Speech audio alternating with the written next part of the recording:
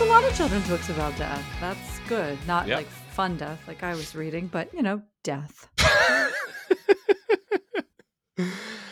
Anyway, welcome to 1999, the podcast. I'm John Brooks. I'm Jen Tisdale. And this is 99 at 25 for the weeks of February the 15th through February the 28th, 1999. And we have some pop culture milestone events. Now Jen doesn't know what these events are because I took most of this one because Jen's been busy with other things, including her birthday, which of course occupies a great deal of time. Happy birthday! How was your birthday? Well, time? We will be hearing about it, a little bit of it. We're going to be hearing more about it soon in the next episode. But I spent it in an adorable town where the next film was shot, and boy, was it shot there. Every inch of it unchanged in the past 25 years. Mm-hmm. What I was just reminded of is that its little city motto is Berlin, the coolest town in America. And the coolest town? Coolest town in America. The coolest. Okay. And, I haven't been to every town in America, but it's up there. I've been to a lot of terrible ones, so worst town in America. Right now. Some would argue that the city right next to it, Ocean City, Maryland, might be a good contender for worst town in America. Not me, though. I'm obsessed with it. And that is no bullshit. And now my person is too. So you had a runaway birthday. We had a runaway Berlin, runaway birthday. Runaway birthday. My youth just ran away, ongoing. That's been happening for quite some time. It just laced up its little sneakers and took another step. And I said, okay, it's fantastic. Mm-hmm. Just collagen and eggs in the rear view mirror. And I guess unwanted facial hair and spider veins straight ahead. That's the plan. I hope, honey, if you're listening to this, that's attractive.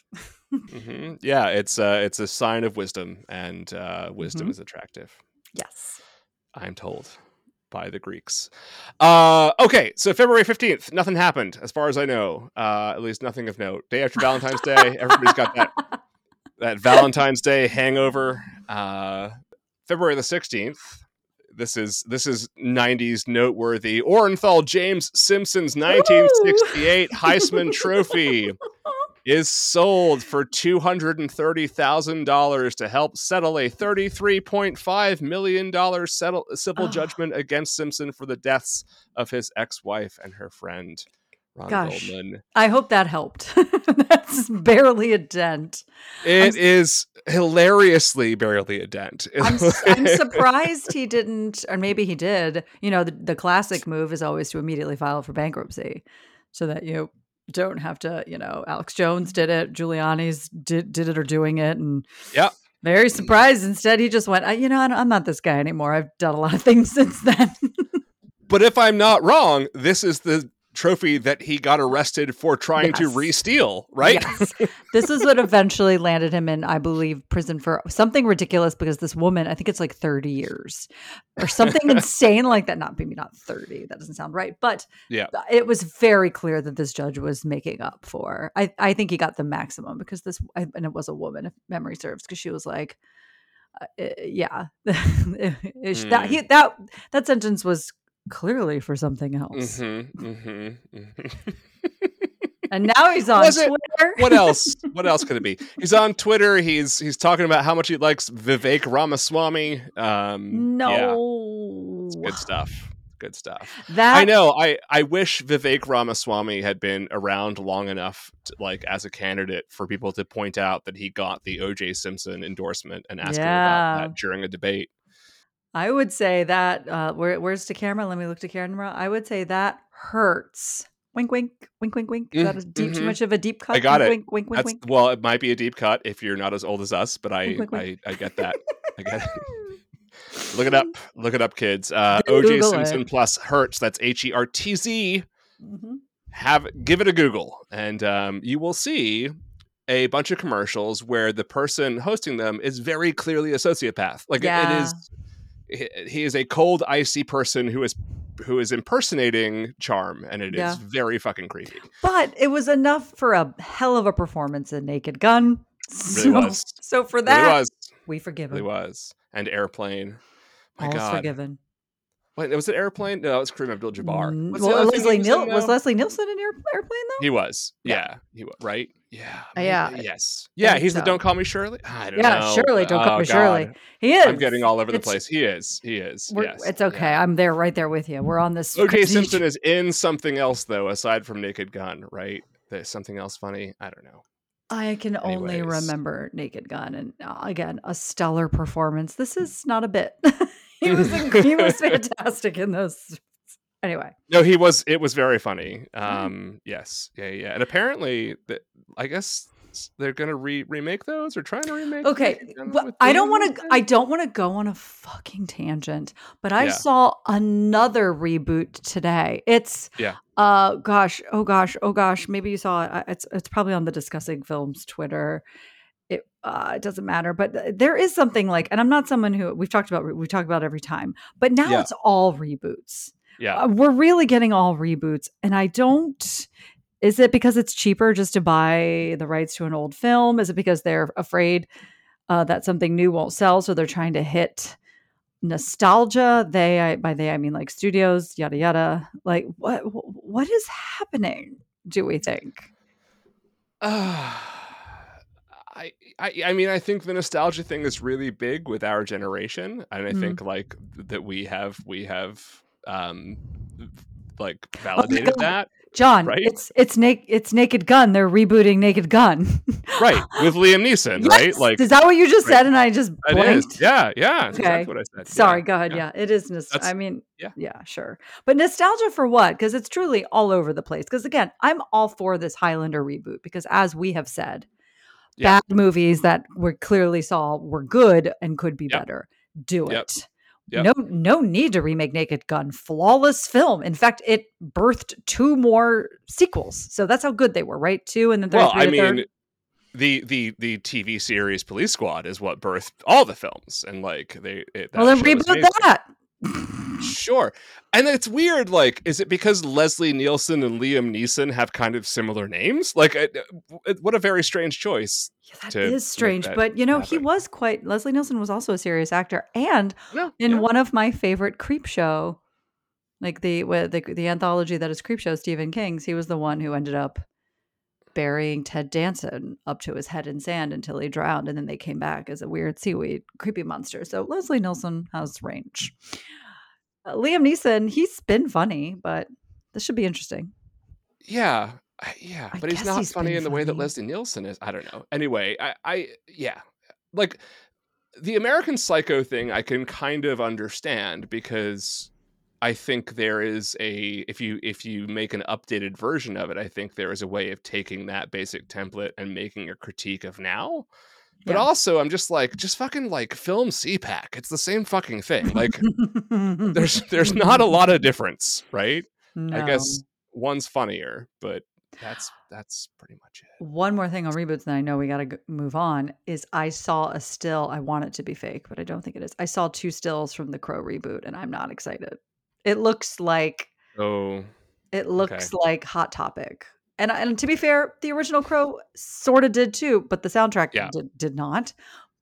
But, where that was obviously like goth, this is like industrial, Skrillex is still my favorite. It's just, I hated the images I was seeing. I'm not excited. I was seeing like a shirtless Bill Skarsgård covered in very bad tattoos. And I didn't know that FKA Twigs was his love of his life. And that's fine too, but I'm concerned that we're about to get some like clubby updated weird version. Why am I concerned? I'm not concerned. Well, have you read the graphic novel? No, I am not a graphic novel person. Not on purpose. Something about the way my brain can't do the layouts at all. It just can't.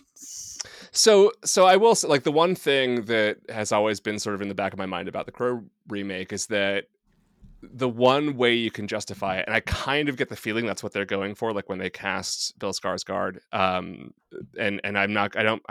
I'm sort of hesitant to look at the images so far, but the movie is great and it is obviously like very like inspired and in the same kind of tone and vein as the graphic novel, but it is more Alex Proyas than it is James O'Barr, right? Like it is Alex Proyas's kind of like vision of what The Crow would look like, and it's not like radically different, but there is things about the aesthetic of the original of the comic book that I think if you remade it and were more faithful, it would kind of look fundamentally and aesthetically different.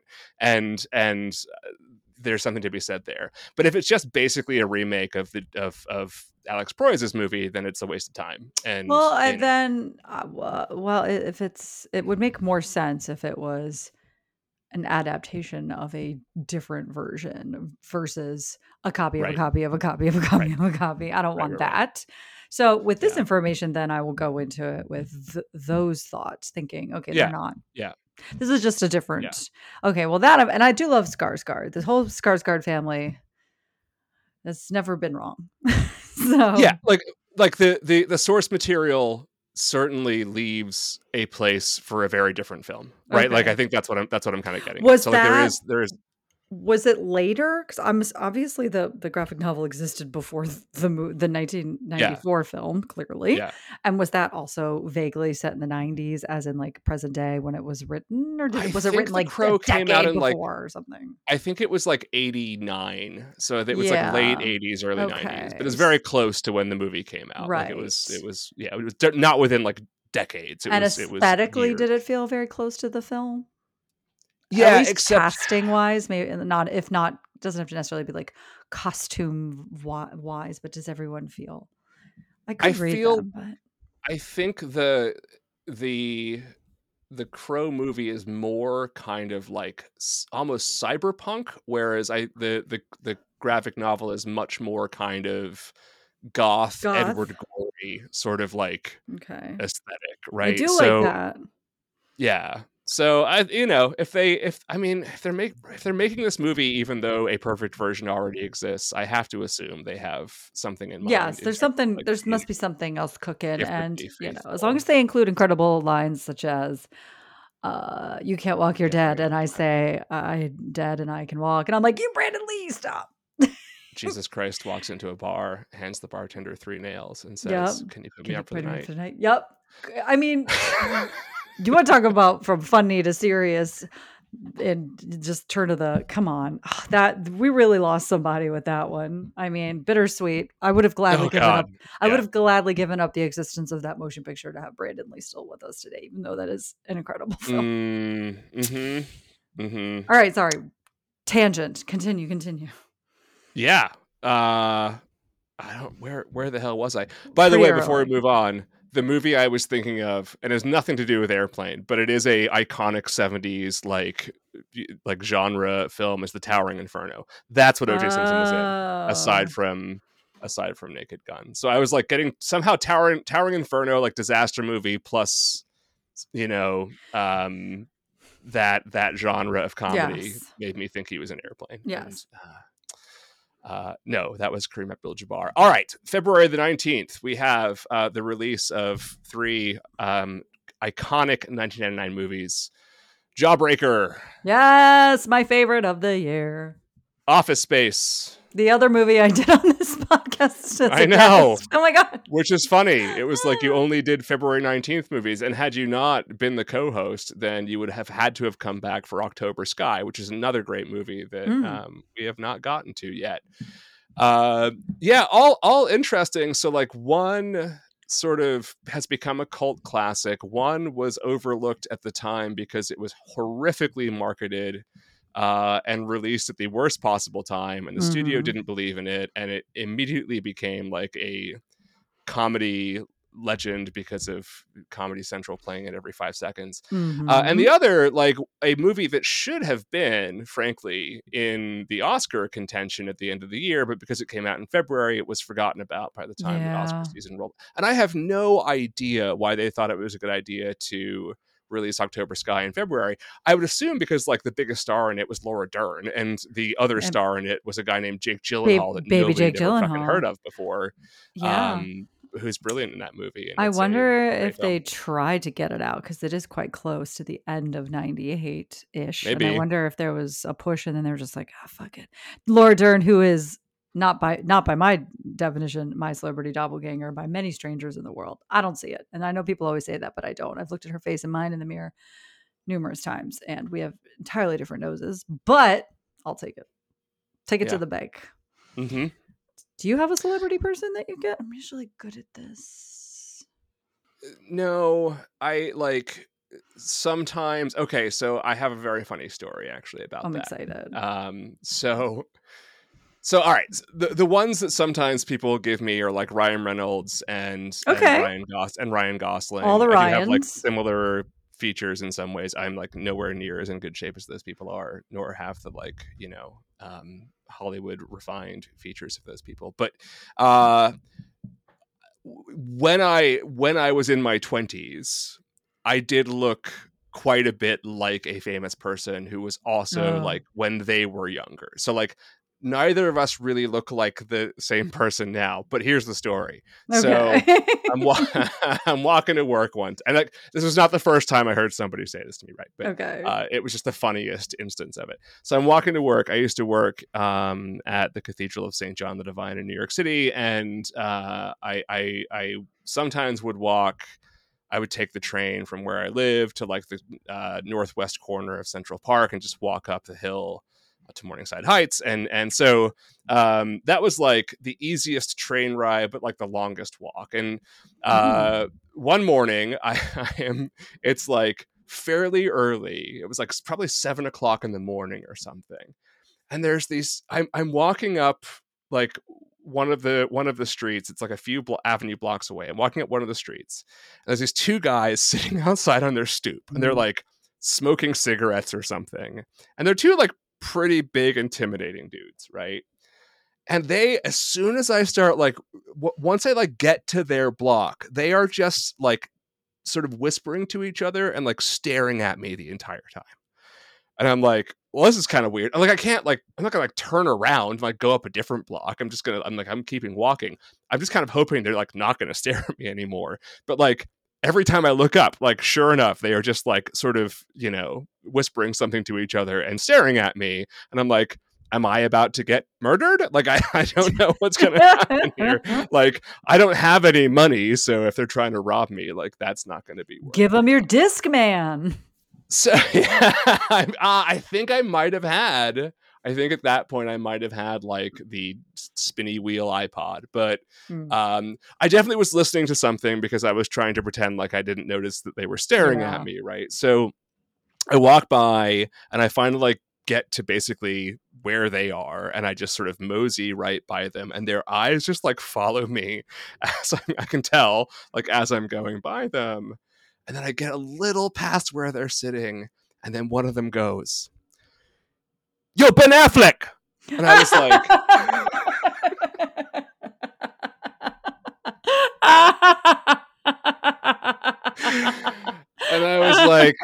I'm not Ben Affleck. Go with it. I laughed my ass off. I was like relieved, and I thought it was hilarious. And they're like, "I thought you were him," and I was like, "I'm not." Oh my like, God! You really thought you were him? And no, you should have. I would have posed for photos. They were spending minutes discussing whether or not I was Ben Affleck, and then one of them had decided enough. He had enough information that I definitely was Ben Affleck to yell "Yo, Ben Affleck" at me. Oh, I and wish their that you would have said yes. When I wasn't Ben Affleck was really upsetting. So at this point, I had like a goatee. My hair was very much like what Ben Affleck's was. There was a period when Ben Affleck and I like had the same look, and I could totally see how somebody would make that. I wish you would like somewhere two guys could have had pieces of paper that said, "Thanks for watching Chasing Amy." Ben Affleck. I'm pretty sure like Gigli. This was like around the time of Gigli. No. Gobble gobble. I think he was still with J-Lo at the time. So like, look, someone looked at me and was like, "That guy could be dating J-Lo," which is, that's not nothing. That's not nothing. Anyways. God, that's funny. Yeah. So anyway, big day at the movies, February the 19th. Yeah. February the 20th, sad day for Mm. the movies. So from the New York Times obituary, Gene Siskel, the slighter, intense half of the popular Siskel and Ebert team of dueling movie reviewers, died yesterday at a hospital near his home in Chicago 2 weeks after leaving the long-running syndicated television program for 2 further weeks? recuperation, from brain surgery last May. He was 53 when, with his portly partner, Roger, which I What? found Oh, weird thing to say there, New York Times, but okay. The 90s were Hey, unforgiving. alliteration. Roger Ebert God had damn. made their signature thumbs up or down verdicts a powerful influence over a movie's success or failure until Mr. Siskel, the movie reviewer for the Chicago Tribune, and Mr. Ebert, the critic for the Chicago Sun-Times, were paired for a local public television program opening soon at a theater near you in 1975. Film critics, for all the intellectual pretensions of some and the safe, sure judgments of others, had little sway over a movie's fate.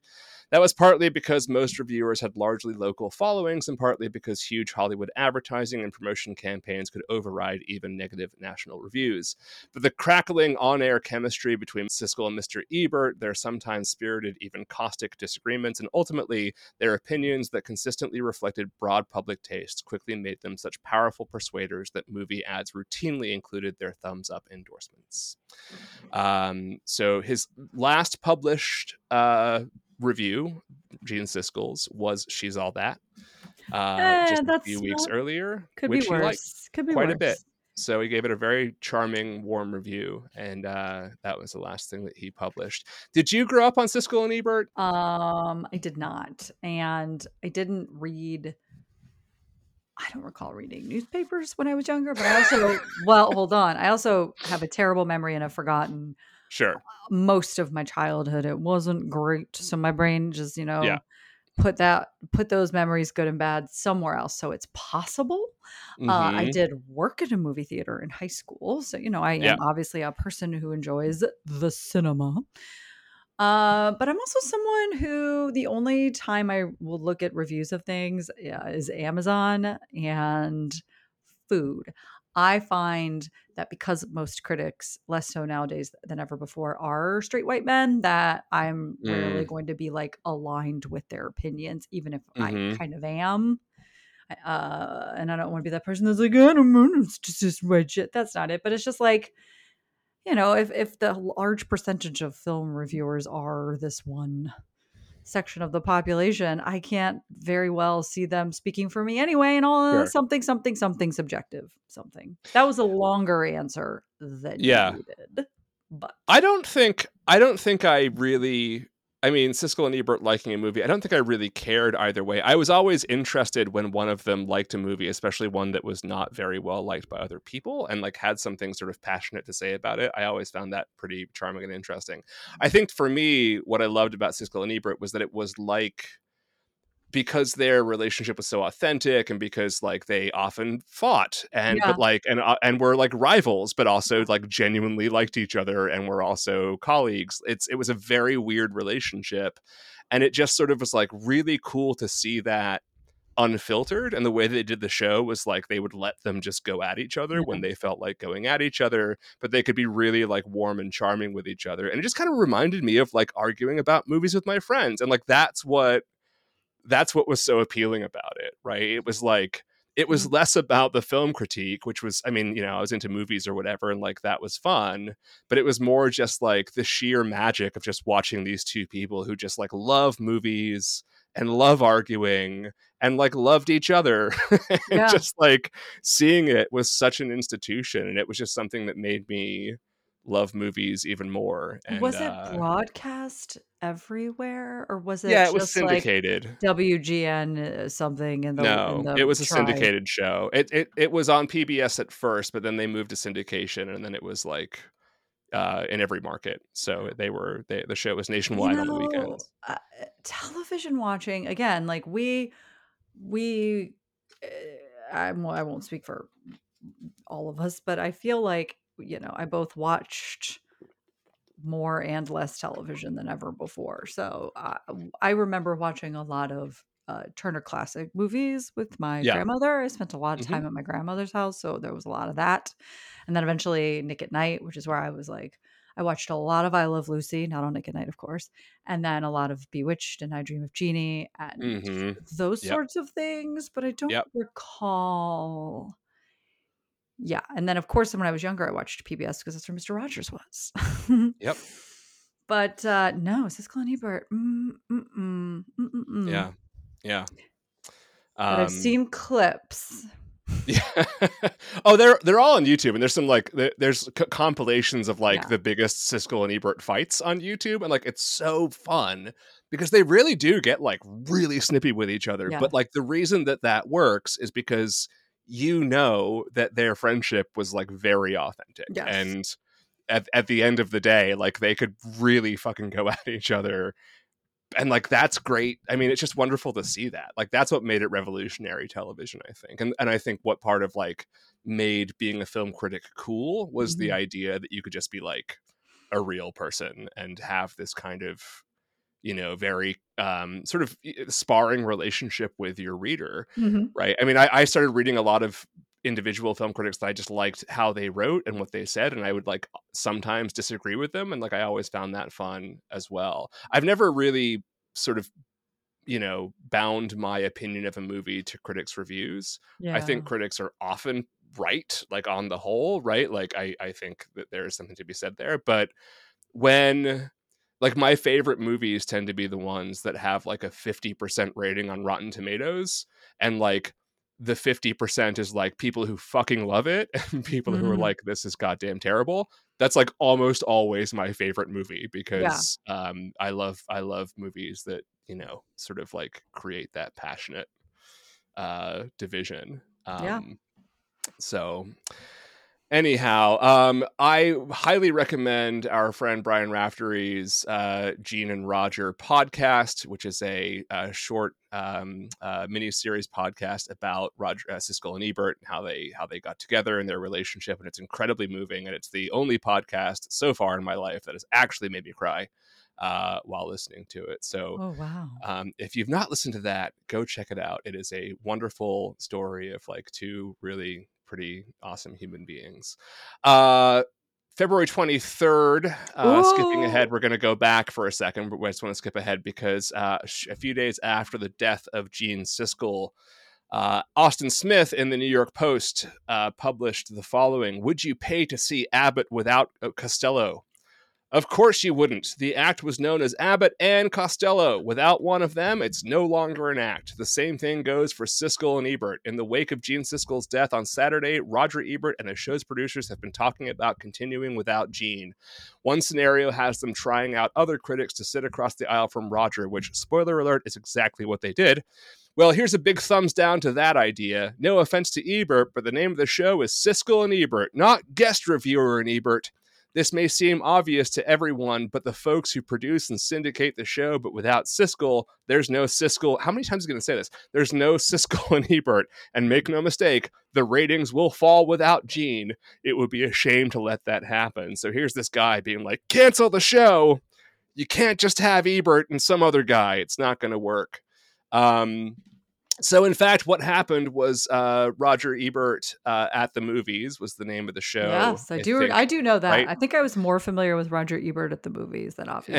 And so there was a rotating cast of guests, like A.O. Scott was one of them for a while. They tried a bunch of different people. The person that they settled on pretty quickly, though, was Richard Roper, who would go on to be Ebert and Roper. Now that I'm even more familiar with. So yes. And Richard Roper was pretty good. He had a good rapport with Roger Ebert. They didn't spar anywhere near as much. It didn't have the same sort of charm, but it was they had a good chemistry together. And he stayed on the show until 2008. And of course, Roger Ebert would then go on to die himself a few years after. But I thought it was really funny because this guy is basically predicting exactly what happened, but also really mad about it. Sounds like that was written by a certain USA Today columnist. Shall be revealed at a later date. Yes. Yeah, Austin Smith. Okay, so let's see. Well, you know, something else happened on that day, John, and a certain young lady sitting across from you on the screen turned 19 that day. That's right. I February couldn't 23rd. tell you what I did because I just got to Los Angeles and I knew no one. And I was living in a weird hostel, but I'm sure I had a Did great you time. know? Did you know your 19th birthday was a banger day for music? And then we'll get to God, that. I thought you were going to say for death. So I was like, probably. No, I don't What really else? have, aside from Siskel, I don't really have any death here. But February 23rd, we got two things of note. British TV drama Queer as Folk, written by Russell T Davies, starring Aidan Gillen, Greg Kelly, and Charlie Hunnam of the motorcycle gang fame. What's the name of that fucking show? Hells or something, or Sons of Anarchy. Sons of Anarchy. That's the one. I'm cool. Premieres on Channel 4. Groundbreaking LGBTQ plus representation on ye old television. And this is, I think, before the L word. This is like really... Yeah, but wasn't there... What was the other show that was here Ellen? No. Oh, God. It was a straight comic from the 90s, and he had the soul patch, and it was the gay show from the 90s. I think it was on Show. Oh, Hal Sparks. Oh, my God. The way that I... No, but Hal Sparks was the American Queer as Folk. That's what I'm saying. So that's what that was. That's what I thought. Okay, yeah. So the American Queer as Folk, I watched. Okay, so Queer as Folk UK was the original. Thank you. And the American one. I did watch obviously Channel 4 wasn't available to us. We did not have it. So I got to watch the American version. So yes. It was quite groundbreaking. It was. So in music, so we have, first of all, TLC's Fan Mail, Sleater Kinney's The Hot Rock, and The Roots' Things Fall Apart all come out on the same day, February 23rd. 1999, but even more so, hip-hop artist Eminem releases his first major record album, the Slim Shady LP, which won the Grammy for Rap Album in 2000, and was gajolty millions, lots of platinums, many platinums, very, very big, multi platinum, very, very multi-pass. Lilu Dallas. My Name Is, the single from Slim Shady LP, was released a month earlier and was all over the place and absolutely huge. But this album was one of the albums of 1999, and maybe not even as big as his next album, would end up being the Marshall Mathers LP. But yeah, boy. So I did the math and realized that like the Slim Shady LP is so the Slim Shady LP is now as old as Jolene was when the Slim Shady LP came out. So that puts it into perspective. Rap is officially 50 years old now. So this was the midway point. Oh no. No. This is awful feeling. What was your relationship with Eminem in 99? I mean, I think I had the standard. Again, my time in Los Angeles was very strange. Yeah. So, I didn't have a television, and the one I did just had like a VCR attached to it. Like I said, watched that Wayne's World VHS tape every day. Didn't really listen to music on the radio because I was. It sounds like I'm about to be like, I was always out with my friends. I was so busy, but I was always out with people. It was 1999. That's what you did. You left your house a lot. So I listened to it when it perchance came on the radio and it was at a weird club. And that's that. But it was everywhere as those things tended to be when the terrestrial radio was a thing still. You just heard it, snatches in the breeze, out of car windows, out of shops, just somewhere. That was my relationship. My Name Is didn't do a ton for me. I thought it was a little silly, but I definitely could see where the talent was, and that like Eminem was obviously a new talent. I was much more impressed with like Stan, and the way that like Dido played. That was really interesting. The idea of like using a contemporaneous song as like a sample, I thought was really cool. That there's like that song came out within like months of Stan. So instead of like going back well into the archives as rappers had often done, like Eminem and Dre were using like very contemporary stuff, which was a really interesting approach.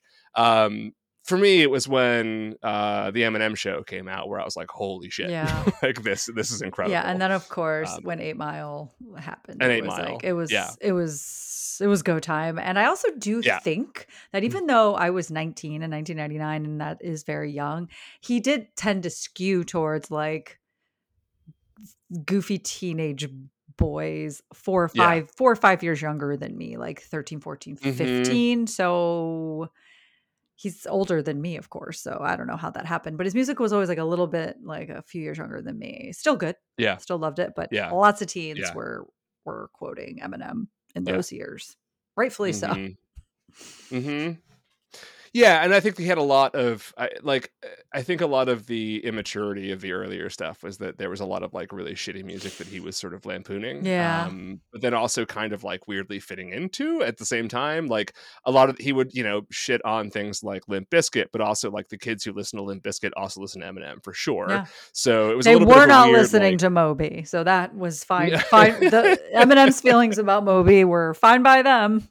Only Natalie Portman was listening to Moby Honey, at the not time. sounds like not by choice sometimes. I don't know. That was not great for her. Boy, that's a weird story. All right. Anyway, February the 24th, the 41st annual Grammy Awards happen, and the two big winners of the night were the song that would never go away in 1998, My Heart Will Go On, love theme from Titanic, which won 8 million awards, and the other big winner is Lauryn Hill. In this education of Lauryn Hill. Lauryn Hill becomes the first female artist to win 5 Grammys in a single night. Now that album I listened to on heavy rotation. Yeah, that album's amazing. Heavy. That one. Yes. Yeah. There are 3 good Fugees albums. The first Fugees album, Lauryn Hill's album, and Wyclef's album. That's correct. Carnival. That's correct.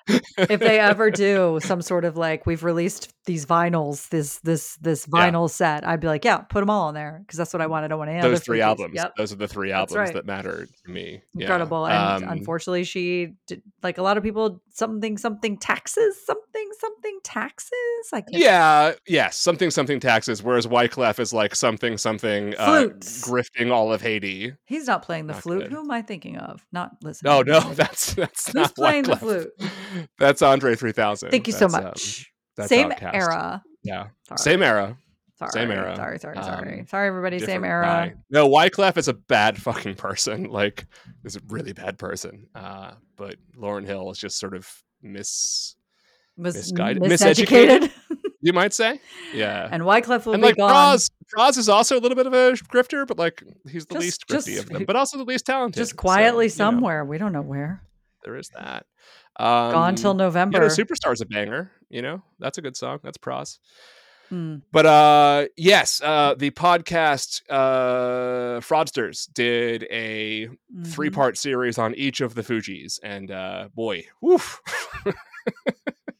It is yikes. Yeah. They interesting stuff. But love Lauryn Hill's music, and that album is amazing. So the Grammys actually got something right that year for a change, which is pretty uncommon. February 25th. Back to British television. British chef Gordon Ramsay comes to prominence, appearing in the TV documentary Boiling Point, detailing the opening of restaurant Gordon Ramsay. So this is when the Gordon Ramsay is the guy who does the chef things on your television. The 25 years of that begins. Happy to see it. I love Gordon Ramsay. I love watching him. He's the best. He is the best. Yeah. I love the British versions of his shows too, because they're just so much more like stripped down. Yep. Like he's doing a lot less of the character, which I always kind of appreciate. I like the character because he's not being produced by psychotic American television reality show assholes. He gets to just be himself. Yeah. The English version of Kitchen Nightmares is just like really charming and weird and profane and great. Is there a different English word for kitchen? Do they still say kitchen? Yeah. I was gonna give it kitchen. I was gonna give it a British twist, like cookery, buffoonery. The cookery buffoonery. No, I think it's been kitchen since like the Middle Ages. I wanted there to be a British word so it could be just like cookery buffoonery, and I'm like, that's right. I can't even think of a British, like, I can't think of one. The Seems like there would be I don't pantry know. poo-poos. No, we don't. Pantry poo-poos. Pantry poo-poos Yes. with Gordon Ramsay. That's. Are you listening out there, Channel 4 or BBC? Yeah. Pantry poo-poos. Got to reboot. Liam Neeson playing Gordon Ramsay. God, yes. I've got poo-poos. a specific set of skillets. So sorry. Sorry. Oh, February the 26th, we got 4 movies that came out of note. Just the Ticket, starring Andy McDowell and Andy Garcia. The Andes. Andy to Andy. Somebody said, "Get me the Andes," and they didn't mean the mountains. Andes for this one. They didn't mean the mountains. This isn't alive. The tagline for that is, "There's 2 Andes, but no script." Oh, Just the Ticket. Yeah, it's a bad movie. But I mean, 2 people with charm to spare, especially 25 years ago, and worth it just to watch them be on screen for a couple hours. True. I've never even heard of this picture. Did you cover it already? Should we do it? No, we have not. We have not covered it. We could. Is it a rom-com? Is it a rom-com? It's a romance. It's less commie. It's kind of commie. It's Rami. Anyways, Gary Marshall's other movie of the year, The Other Sister, of which I'm about to read something. Golly. Hold that. Just hold it. Hold it. Yes, I know. We should do that, I think, let's do that right after we do, Girl Interrupted. I think that'd be a good double palate feature. Cleanser. The Nicolas Cage snuff film 8mm. Yeah. February 26th. And the most ridiculous and just mind-blowingly, we talked about the stupidness of the release date of October Sky. February 26th, 200 Cigarettes, a movie about New Year's fucking Eve. I don't get it. Something went wrong. Wrong. I love that movie. Yeah. But it was also very much like, it was one of those movies where I remember thinking the 80s feel like costumes here, but the 80s also felt like costumes here. Wasn't it set in the 80s? Yeah. It was set in the 80s, right? It was. Okay. Yeah, it was. Yeah. But it was like an early ensemble cast where you're like, oh, I've got to get in this because every single 1999 actor is in this motion picture and up and coming. And then weirdly, Martha Plimpton. Maybe Martha Plimpton is like the star. Yeah. She's like this. It's her party, and no one's coming to. Mm-hmm. Ah. Yeah. I think both Afflecks, maybe at least the Casey's definitely in it. I feel like it's both. I don't know. There's a lot of you ask yourself, John, were you in that movie? Yeah, both Afflecks. It is both. Yeah. I was right. Both Afflecks. Dave Chappelle, boo. Elvis Costello, fantastic. Janine Garofalo, Gabby Hoffman, Kate Hudson. I mean, Courtney Love, yep. Of course. Yeah. Ridiculous. Yeah. I'm thinking of something else for a second in my mind. Paul Rudd, Christina Ricci, Paul Rudd. I was right. Paul Rudd. Yep. Yeah, tons of people. Yeah. Your studio has given up on your movie when the only release date that makes sense are like, we'll give it another month and a half or 2 months. God, that sucked. They must have had no faith in it. Yeah, it got horrible reviews. Yeah. So makes sense. Anyway, another pretty interesting day at the movies. We have not covered most of those movies. Well, I'm available. So they're down the pipeline. I think once we get to the Other Sister season, oh my God, we are in a weird place emotionally. That's a difficult one because it's pretty. It's Gilbert graping all over the place, just graping around. So I'm going to read the most astonishing thing. I couldn't actually believe I was reading these words about the Other Sister in February the 28th. Someone named Thelma Adams, writing for the New York Post. This is an excerpt from her review of The Other Sister. The Other Sister begs the question, which is worse, having a daughter who's gay or one who's 24 years old with an IQ of 50? Oh, no, no one asked that question at any point. to be fair, that kind of is the question that the movie is asking. Following this romantic comedy's logic, the answer is the gay daughter, since she deprives her mother the pleasure of planning a white wedding. In the patently absurd sister, being mentally challenged is no handicap. It's like being Italian or Jewish or any other ethnicity that talks with its hands and argues in public. Is that what it is? Okay. I'm like, what am I reading?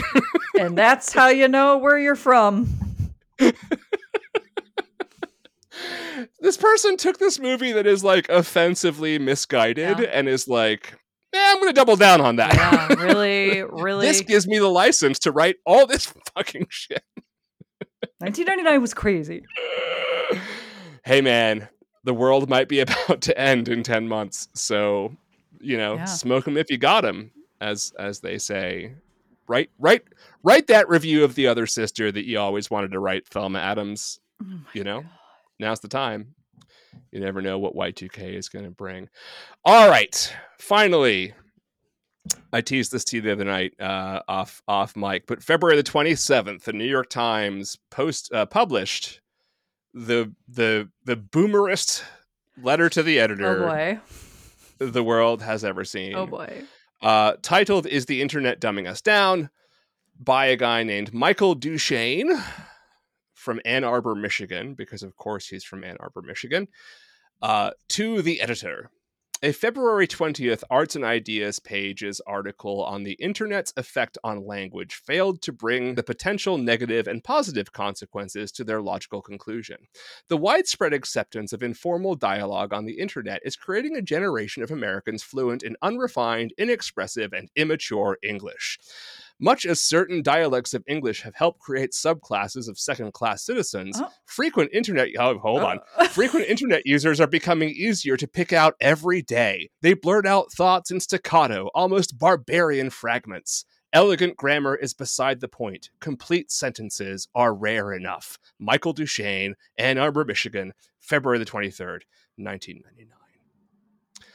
This motherfucker's problem with the internet is it's making kids talk dumb. Yeah. And I'm like, it's just different slang, buddy. Don't get what you gotta remember your groovy roots. Yeah. My guy, you are definitely saying weird things, something cats. So I'm on the one hand delighted with the idea of 25 years ago Michael Duchesne walking down the street and being like, well, there's an internet user, like, you hear the way those kids are talking, bet they're on the internet a bunch. Did that guy say .com? You've got to be kidding me. That kid just blurted out thoughts in staccato, almost barbarian fragments. It was probably a child without a fully formed language. Yeah. So when I told you about this, I was like, so this is a letter about how the internet's making us dumb. You're like, well, that's probably true. And I'm like, no. Wait till you hear what it says. I was wrong. In many ways it is, but not in this particular way. And for 1 second, what I thought he was also alluding to was, how can I say this? When he said creating second-class citizens, I thought I was being racist. Yeah. I think he kind of is a little bit like, he's like too. Saying... I was like, is he talking about... Yeah. Was the time called... Was it called Ebonics? It was at the time called Ebonics. And now it's AAV. AAVE. African Vernacular English. Thank you very much. Yeah. So and that's why I went, whoop. I was like, he's like, should I write Ebonics? Is that going to be too racist? But like, obviously, that's what he. Even the word Ebonics sounds like an internet word. English dialects have created subclasses of second-class citizens. I mean, what the fuck, man? That is great. Where's he now? Michael, I wonder. Where are you now, Michael Duchesne? He's still in Ann Arbor. I know he's still in Ann Arbor. He is. He might be dead. He sounds like he's 70. He'd be 95. I mean, there's so many reasons to hate the internet. So many. This is not one of them. That's not one of them. And also, like, I will also like justify the way that we write English changes. There's a lot lot of actual like linguists who are like, we should actually write more phonetically. It makes sense. Sure. We, that we hang on to so many of these like inherited spellings from, Middle English to now. And the thing is, like, you and I text a lot. Like, we don't use a lot of. I mean, I write in I'm full usually sentences typing mostly full in out text. because we're both old. Right. We're both old. I never Commas are use like going the in there. letter U. No, I like. commas are going Yeah. in. There's a period. Does he want us to start bringing back like Juan that opera and the shore sota the drocht of march and person to the rota? Because buddy, we're Yeah. certainly not speaking like the Canterbury Tales anymore. So it stands to reason No. that, he's so myopic that he thinks that this current day 1999 language is the language. I'm like, babe, Yeah. no, we weren't even doing that like 100 years ago, 200 years ago. Silly. I do like. I kind of. I think at a certain point, I was also thinking like, oh, we may be heading to a point where like text language is becoming acceptable. Like, there was a time when it's sort of come and gone now, but like a lot of my students didn't understand the difference between like text language and written language, and like they would in a paper write like the letter U for the word U. No, that's now that I'm. But it came and went. Like it was a moment. It was a moment where that was so commonplace that it was kind of colliding with where they were academically, and it's bypassed now. Like it's been sort of snuffed out by a generation of teachers. Do they write a lot, or is everything typed? Are they taking notes typing? Mostly are they handwriting?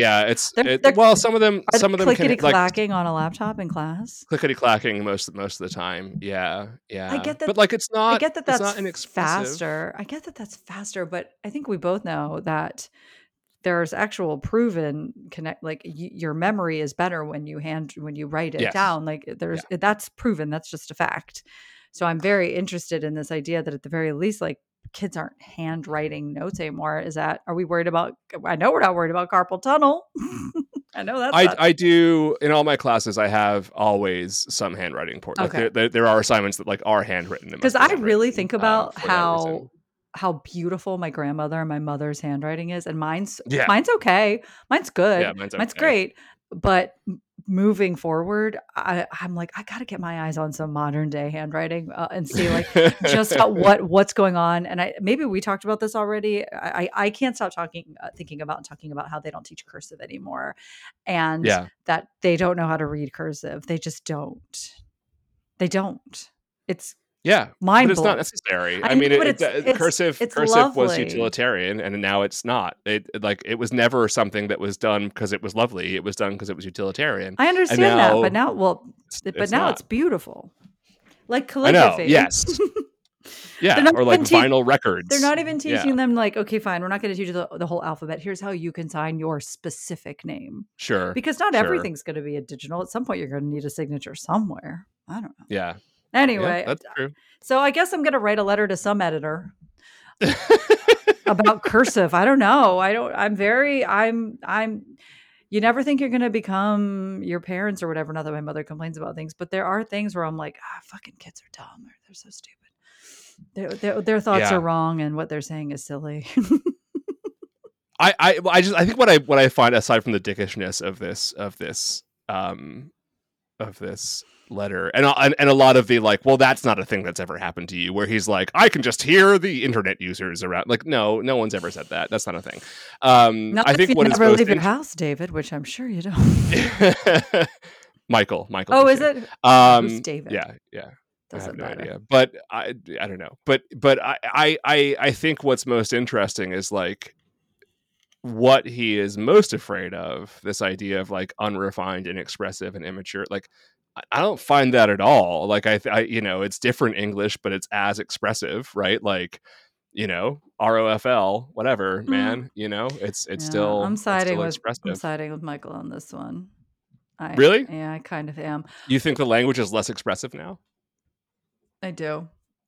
Really? I think it's only because of what I'm used to and the time I grew up in, which was not that long ago, everybody. But, you know, I don't want somebody to like say out loud to me ROFL. I'm like, why? Usually you're doing that to save yourself. Oh, no. Yeah, saying it out loud is just, I mean, there's like an irony to But saying it out loud, but sure, in terms but of like the people written are part of it. bringing some things into, and I'm like, don't do that. Like, there's a reason Yeah. why it lives in your phone because you don't want to type out rolling out, Right. but I don't want it to get ridiculous so that I do feel like I'm just like hanging out with TikToks. That gives me anxiety.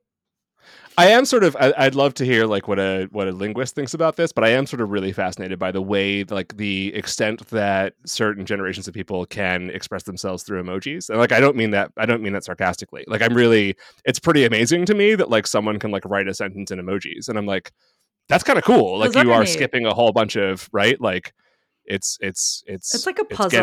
It requires a bit of puzzling out. Now, on the other side of that, like if an older person, older than me, uses an emoji, I go, oh, what are you doing? I don't use emojis except like I use occasionally the faces and the hearts, and that's it. I like to use the melting guy. This is the melting guy. I like the guy. upside down. Like, I guess the upside down guy's great, and then sunglasses. I like him.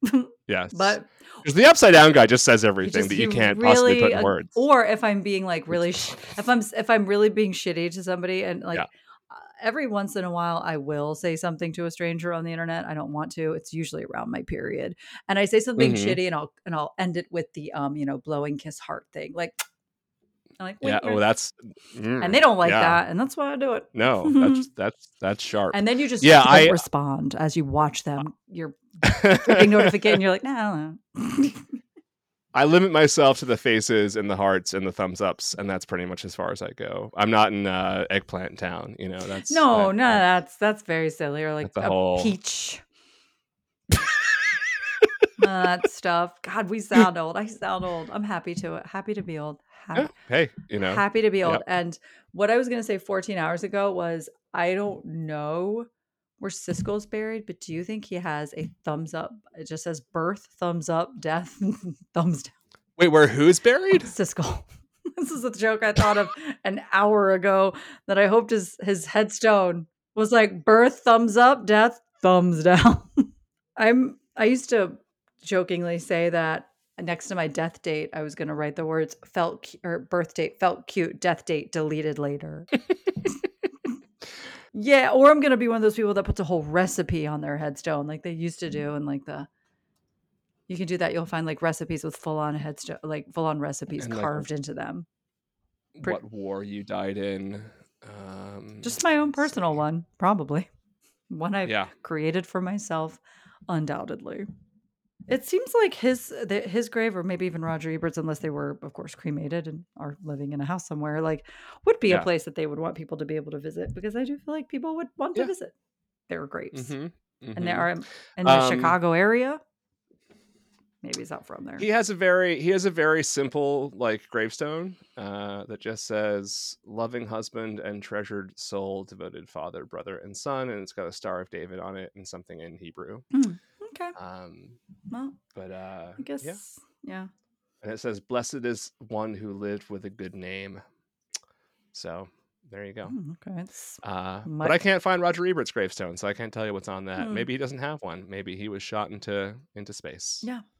Which seems like something that Roger Ebert would like. The aliens would be. They're like, what's on this album and what's in this box? Yeah. You're welcome. Ooh, 2 thumbs up. Hey, that's fantastic. Yeah.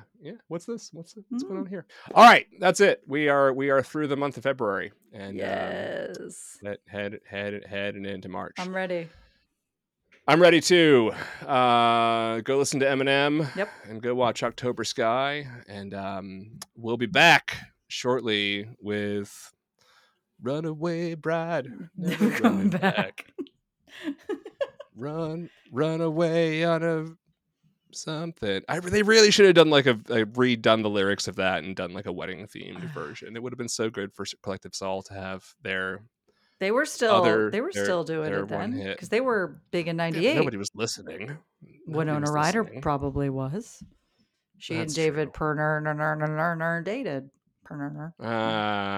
That's true. And then Claire Danes was in that one video of the other song that was pretty big, but Mhm. not Runaway. What was the song? And then Courtney Cox was in Long December, and there's reason No, but that's to believe. Counting I know. Crows. I thought That's we were different. just going through actresses in music videos. Are we not? And didn't Winona Ryder also date Adam Duritz? Duritz? Didn't he Possibly. date everybody? He was I think he very dated everybody once. he He was dated two friends very at least. busy. Dated both Aniston Cox. and Cox. Somebody, Yeah. I heard this recently, and I couldn't tell you when, whispered on the winds, that his dreads were fake. No. I don't want to believe it. Not. I will say Yeah. that he is the interview subject on an episode about, I think it's The Dark Side of the 90s on Hulu. I can't remember, but it's about the Viper Room, where he would occasionally bartend. Was he there that night? I think he was. Ooh. But Adam, they don't really tell you who he is when he's the talking head at the beginning, and you're like, who's this fat old Jewish guy? And then he's like, so I was in a band called Counting Crows. I'm like, what the? I mean, say it like that. Do you think the producer was like, he looks like a dude from Chicago that was just talking about the Viper Room for some reason, and he's like, I'm the guy from Counting Crows. I'm like, you the fuck are not the guy from Counting Crows. No. That's not the true. Producers were like, so Adam, you look a little different. No judgment. Yeah. No judgment. Yeah. But at some point, we would like you to say, I was in Counting Crows. And, just casually. It doesn't have to be. Picture me with weird facial hair and a bunch of. Picture me dreads. balls deep and two friends. Yeah. Yeah. I know what the Soul Asylum song is now. The Claire Danes one. It's the. She starts wondering what it's like to be just like anyone and like it. You know that song? Yes. That's the one. Yeah. That's the one where Claire Danes is in the video. God. Anyways, took me that long to get to the other Soul Asylum song that I know. Worth it. So there you go. It was worth it. It was worth it. But Coda, final note here. Adam Duritz seems to be doing well, which is good. So he seems like significantly happier and more emotionally stable than he had been in the past. So good. He talks a lot about his mental health struggles in that episode. So I'm sure hanging out with fucking Johnny Depp and a bunch of cocaine. That'll do it. Not great. That'll do it. So, anyways, remember the time that Johnny Depp killed River Phoenix? I certainly do, John. Fuck that guy. Honestly, yes, for many reasons now. Yep.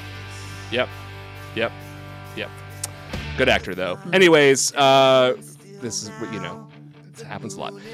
We'll be back shortly. Talk to you soon. And she starts wondering what it's like to be liked by everyone and like everyone be just like anyone who just wants to be so just like anyone. She reaches through the darkness, her fingers touch the porcelain sink.